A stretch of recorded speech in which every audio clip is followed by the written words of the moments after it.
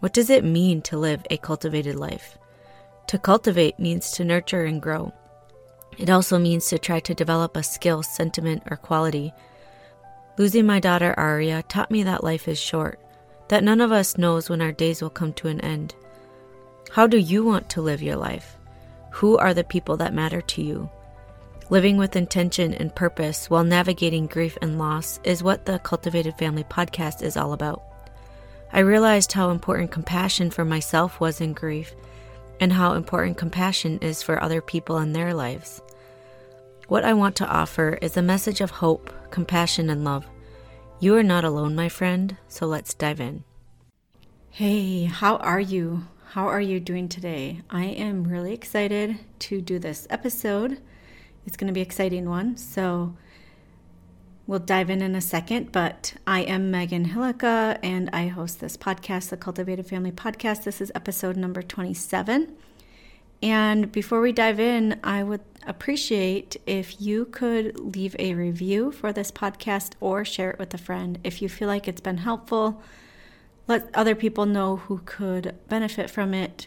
And as always, I love when you reach out to me and communicate with me, because sometimes talking into this microphone makes me feel like I'm, not talking to anybody but myself. So I really love to hear back from you if you appreciate it and like it, and any feedback you might have.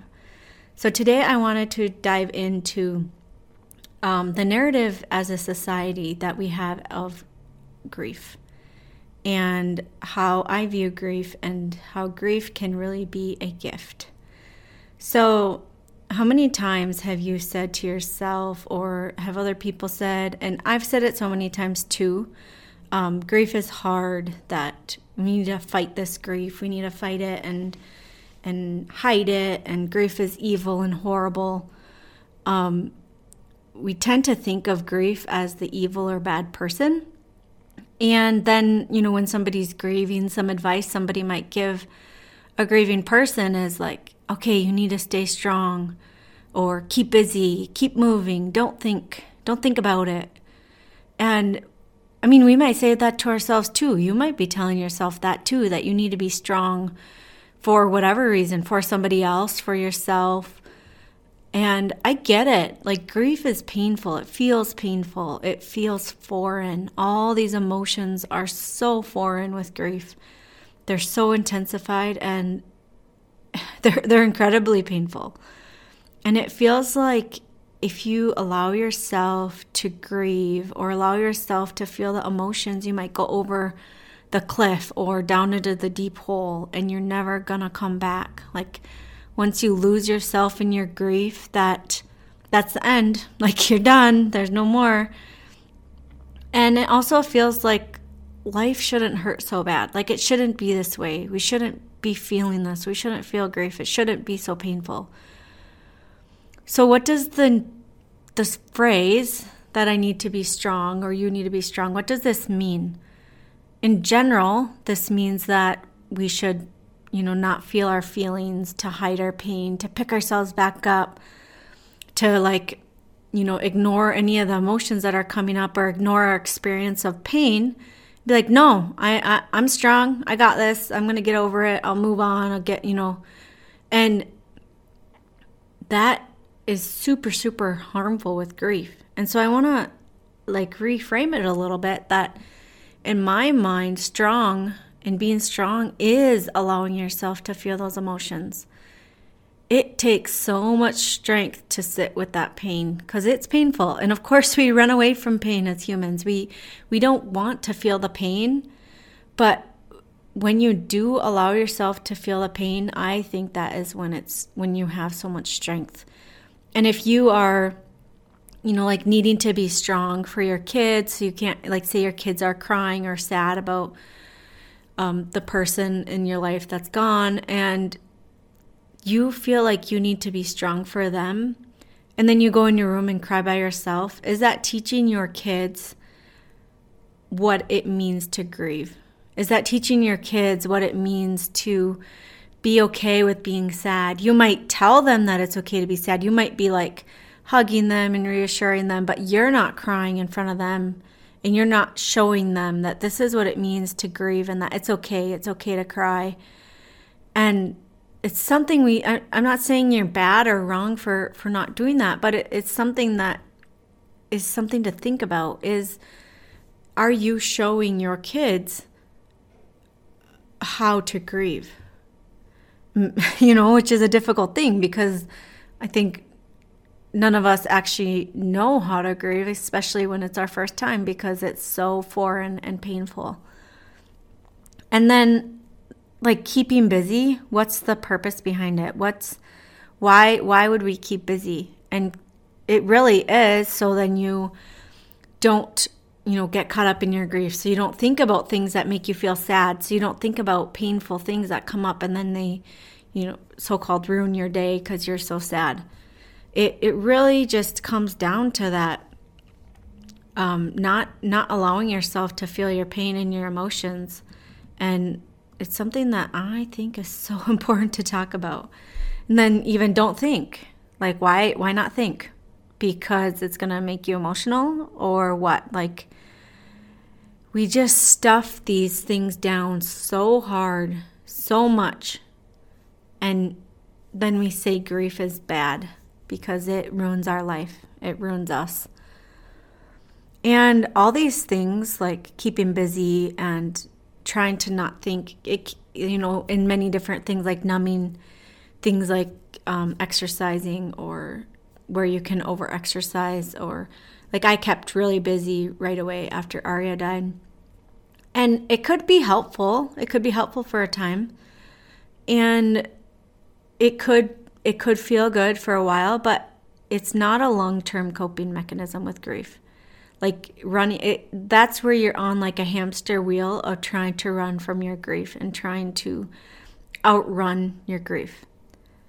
And so if grief is the bad person in the room that needs to be fought, does everyone believe that's true? Do all the people around you, maybe the people who have learned how to live with grief and acknowledge grief in their life, do you think they believe that grief is the bad person in the room and needs to be fought? I feel like I'm an example of that. I've learned to carry my grief and integrate it into my life, where grief ebbs and flows in my life, and I can embrace it. And I can tell you the one thing I have not done is fought my grief. I have sat with my grief and allowed it to be there and paid attention to it. So when we pay attention to our grief and our thoughts and we slow down and learn how to sit with ourselves, that's when we can actually be aware of what's going on. And I really, truly believe that the only way we can begin to mesh our lives with grief is to learn how to feel our emotions, to allow ourselves to process and release those emotions through our body, with our body, to work it out, to be able to, when that grief comes, allow it to flow through. So I just want to ask, what if grief is a gift? I know it seems really counterintuitive, but what if grief is a gift? What if God has given us grief as a way to say goodbye, to remember our love for them, to kind of force us to feel our emotions, to force us to sit and slow down and pay attention to what's going on. And we live in a society where we race and we rush and ignore our feelings. And grief is just not going to be ignored. We treat grief like a disease that needs to get rid of immediately. We're immediately trying to, okay, how can I get rid of this the fastest? What can I do to be done with this? And then we also treat grief like a monster that should be hidden and shoved under a mask. I can't tell you how many people who are grieving by themselves underneath a mask because maybe your grief feels too much for other people. Maybe everyone else feels like you've moved on. Everyone else thinks you've moved on. Everyone else, all these expectations from other people makes you feel like you can't show your true feelings about grief. And when we try to run away and numb, ignore, or hide our grief, it's really patient. Grief will wait patiently for us to come and tend it. I've learned that my grief needs to be cared for, and it's not going to take no. It's not going to take no for an answer. When I try to ignore my grief, it's like shoving a big, huge, giant beach ball, and you're trying to hold it under the water, and you're shoving it under there, and it's utterly exhausting. And the longer I fight my grief, the more tired I get. And so then when I get too tired to hold the ball under the water, it explodes out and hurts people in ways that I wasn't meaning to or that I didn't want to. And so all this grief work, or allowing ourselves to grieve and sit with our emotions, it can all come about in different ways. So that's why the saying everyone grieves differently is there. I want to do a bigger episode on this phrase that everyone grieves differently, because I really believe that everyone does and can grieve differently, that it's important to reach for the things that help you and reach for the things that, or let go of the things that don't. But I think this phrase can really be an excuse, like I'm here because everyone grieves differently. And it's an excuse to not do the work. And you know what? If you want to choose that, that's fine. And I support you in what you want to choose. But I just want to bring to light that it's really an excuse. And what I think means by everyone grieves differently is that we can all use different methods. Like, maybe you don't like journaling, maybe you do like journaling, maybe you like exercising, maybe you don't. There's so many different avenues for expressing your grief and allowing your grief to come out, rather than like saying, well, everyone grieves differently, so it's okay for me to drink away my pain. Everyone grieves differently, so it's okay for me to treat everyone else in my life horribly. And everyone grieves differently, so it's fine for me to feel like, I haven't taken any steps forward in my life, 30 years down the road, which if that's happened to you, then you can always start taking steps again. But you could either take steps or you can stay there. And that is your choice. But let's not use this phrase, everyone grieves differently, because that is a choice for you to stay there. So it's really a victim mentality versus like empowering, being able to take steps in your grief and knowing that you can feel your emotions. So I want to dive into that in another episode, but I guess I got kind of excited about that topic. So when we talk about numbing grief, it really doesn't make it better. And that's something that when we think of grief as a bad thing that we want to get rid of and be done with, we want to numb it. We want to not feel it. We want to hide it. So things of numbing are like scrolling Facebook and Instagram when you just don't want to feel or think anything. Keeping busy, medications, drugs, alcohol, shopping, eating. There's so many ways where we fuel our emotions into something that make us feel better, that is really not dealing with the problem or dealing with the pain. I shouldn't say the problem, but it's not really dealing with the pain or the emotions, but the thing or substance or whatever we're using to numb gives us that feeling of feeling better for a moment, but it's not long term. There's a quote by Brené Brown that I superly love. She does such amazing work.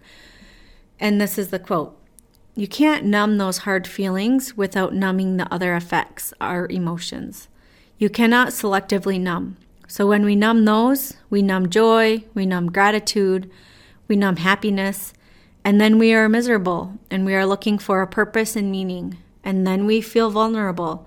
So then we have a couple of beers and a banana nut muffin, and it becomes this dangerous cycle." So it's really this, the more we numb, the more we lean into these coping mechanisms that are not long-term, and it gets more and more that you become addicted to these things because you can't face your emotions, because grief is bad, or emotions are bad, or pain is bad.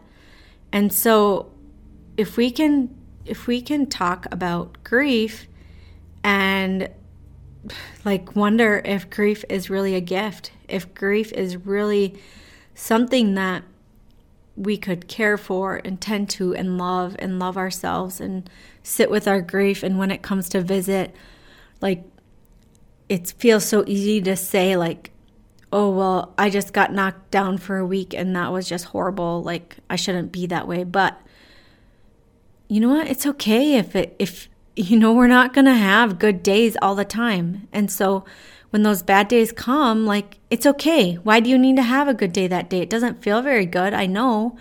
But if we can sit with that, we can feel the pain, and then we can also feel the joy. And so every time I have felt grief building, I feel like there's like you can feel it building where you feel like you need to release, and it feels like a ticking time bomb, kind of like, okay, when is this going to happen? And I learned that I can kind of trigger my grief to release if I like found something that brought me pain. So like, or that made me cry. So for me, going through Aria's clothes has always been something that I can go hold her clothes.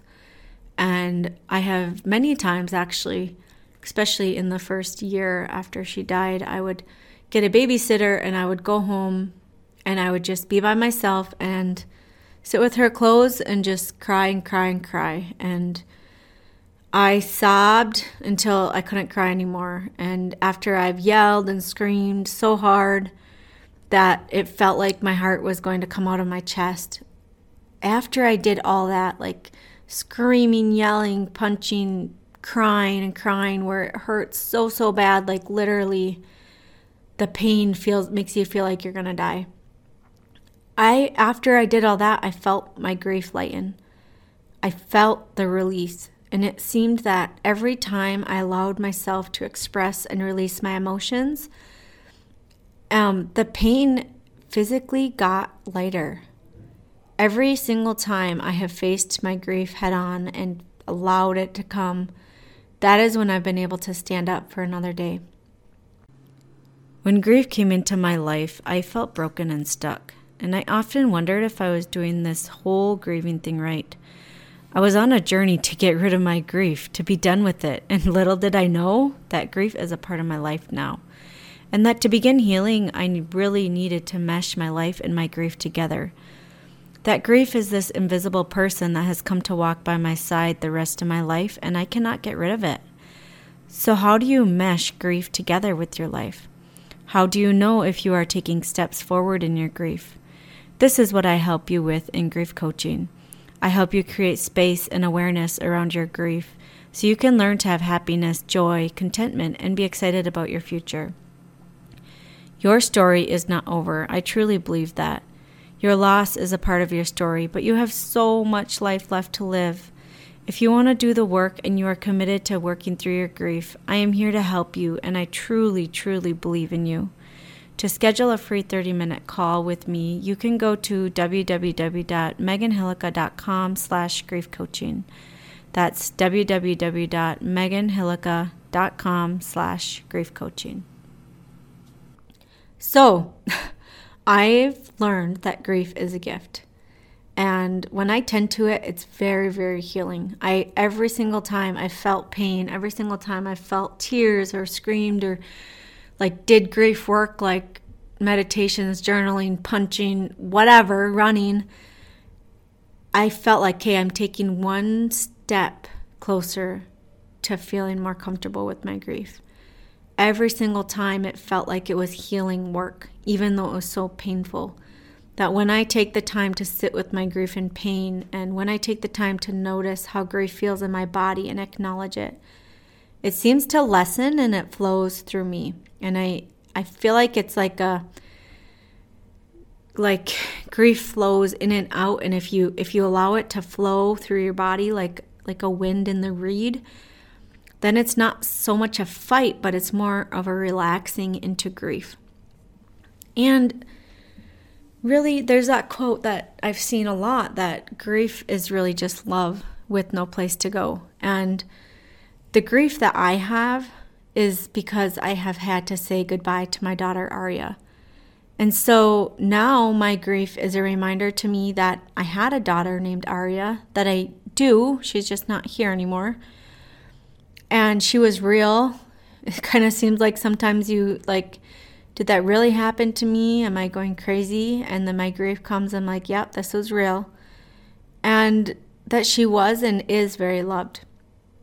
And Aria taught me so many things, and I'm so thankful that I was able to be her mom. And grief reminds me of this when it comes and it goes.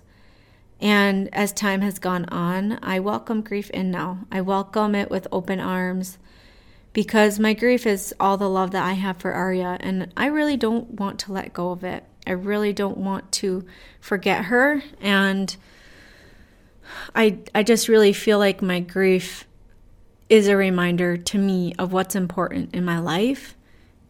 And yeah, I've gotten really comfortable with my grief. And I want to quick talk about when I was saying earlier about, going over the cliff, like if you feel like you let yourself go over the cliff, or that into the dark hole of grief, that you're just going to lose yourself. I feel like some of that's true, like you will lose yourself because you become a different person, that who you are or were is gone. But there is a bottom to that pit. If you're imagining like going into a dark hole, there's a bottom, and it's just a bottom, and you go down there and you feel all the feelings. You work through the grief, work through your grief, learn how to feel it and process it and let it be a part of you and your life. And you come out of the pit. So I don't want you to be scared that you'll lose yourself. I shouldn't say I don't want you to, because it's very real. But it's just something that you don't need to be afraid of. It's just something you can work towards and through. And I think you have to go into the pit in order to begin healing. So that's all I have today for what I believe that grief is really a gift to all of us, that it's a reminder of love, and we don't need to fight so hard to keep grief out of our life. Grief changes you in so many ways, and it's really important to acknowledge that and embrace it. And so I have a free mini course that I want to offer to you. It is called Who Am I? So it's a course that dives into who you were before grief, who you are now, and then who you would like to be in the future. We do different things like visualizations and emotional freedom technique and guided meditations, affirmations. And so if you want to dive into that, you can go to www.meganhillica.com/whoami. It's totally free. Something that I hope you can use and enjoy and learn from and help you. Really, my goal is to support you in any way I can with your grief and grief journey, and knowing that you're not alone. So again, if you have enjoyed this podcast, share it with someone else. I really appreciate you every single time you listen. I acknowledge you, and I appreciate you being here. It means so much to me, and I will see you next week. Take care. Thanks for joining me on another episode of the Cultivated Family Podcast. While this episode is over, you can continue to join me in conversation on Instagram or Facebook at Cultivated Family. I would love to see you there.